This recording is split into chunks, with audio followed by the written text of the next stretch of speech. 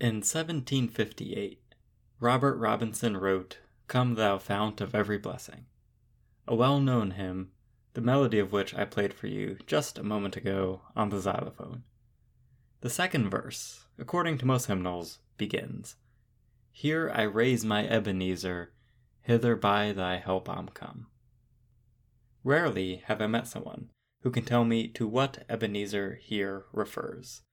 And, as Charles Dickens' Christmas Carol, with its leading character Ebenezer Scrooge, was not published until 1843, some 85 years after the hymn's debut, Mr. Scrooge, surely, is not it.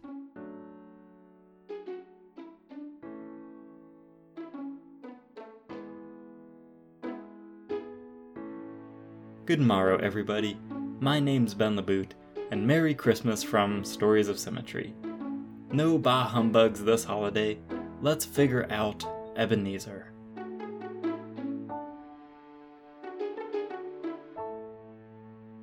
The word Ebenezer appears 3 times in the Bible.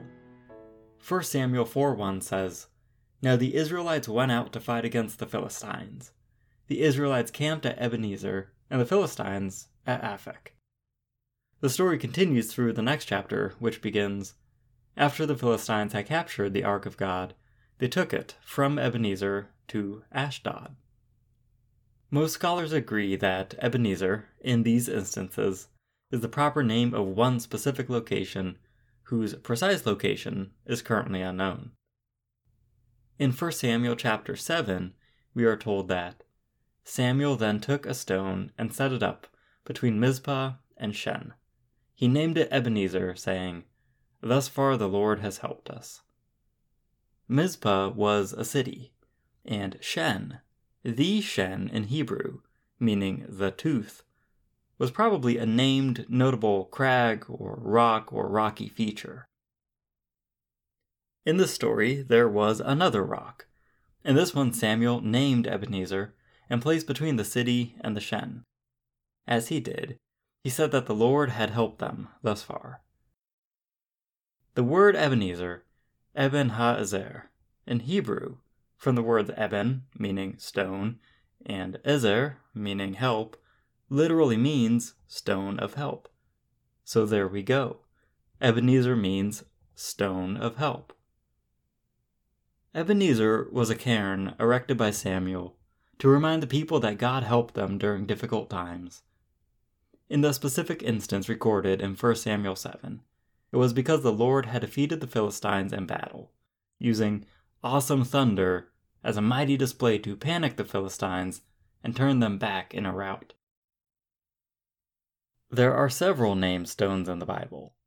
Not even thinking about the Apostle Peter, whose name means rock or stone, nor the white stones mentioned in Revelation to the church at Pergamum, on which are written new names known only to the ones who receive them. Rather, thinking of ones like the stone of Zoheleth, Eben-ha-zoheleth from 1 Kings 1:9, or the stone of departure, Eben-ha-ezel from 1 Samuel 20:19, whereat David and Jonathan bid each other farewell in one of the most heart-wrenching scenes ever put to pen across all the literature of the world. There are even unnamed stones, like those gathered from the bottom of the Jordan in Joshua 4. After the Exodus from Egypt, the Red Sea, Mount Sinai, a generation of wandering in the desert, and all the epic events recorded in the books of Moses, when finally Joshua led the people into the Promised Land, this is how it happened. The people were on the other side of the Jordan River, just opposite the land and the city of Jericho, and God instructed the priests to take the ark upon their shoulders and wade into the river. As soon as their sandals touched the water, the river stopped flowing. The priests stood there on the dry ground where the river had just been flowing, as the entirety of the Israelite nation passed before them and crossed into the Promised Land.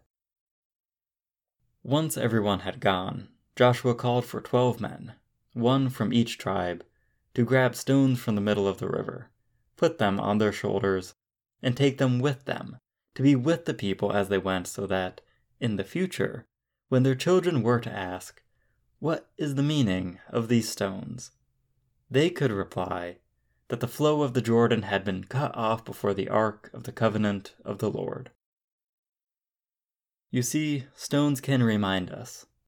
A stone can act as a souvenir, a memory. Ebenezer, which Samuel placed, was a stone of remembrance, that whenever a person looked at it, he or she might be reminded of how God had helped. In the hymn, "Come Thou Fount of Every Blessing," the lyrics, "Here I raise my Ebenezer, hither by thy help I'm come," mean that we, when we sing it, are supposed to metaphorically, or I suppose physically if you have it, raise, that is, lift up in the air, whatever Ebenezer we have, whatever reminder of what God has done in our lives, and reflect that, hither by thy help I'm come, that I have gotten to this place only through the help that God has given me. Here I raise my Ebenezer, hither by thy help I'm come, and I hope, by thy good pleasure, safely to arrive at home. Jesus sought me when a stranger, wandering from the fold of God, he, to rescue me from danger, interposed his precious blood. The lyrics of the song make me think that Christmas is a good time to remember God's help, how Jesus entered the world to help it, to save it. If you don't have an Ebenezer in your life, make Christmas the first one. Treat it like the 12 rocks Joshua had pulled from the river, that when our children, or we ourselves, look around at the Christmas decorations and ask, "Why do we do this every year? What does it mean?" we reply, "Because we cannot save ourselves. Jesus entered the world on our behalf. He was born, lived, and died for us.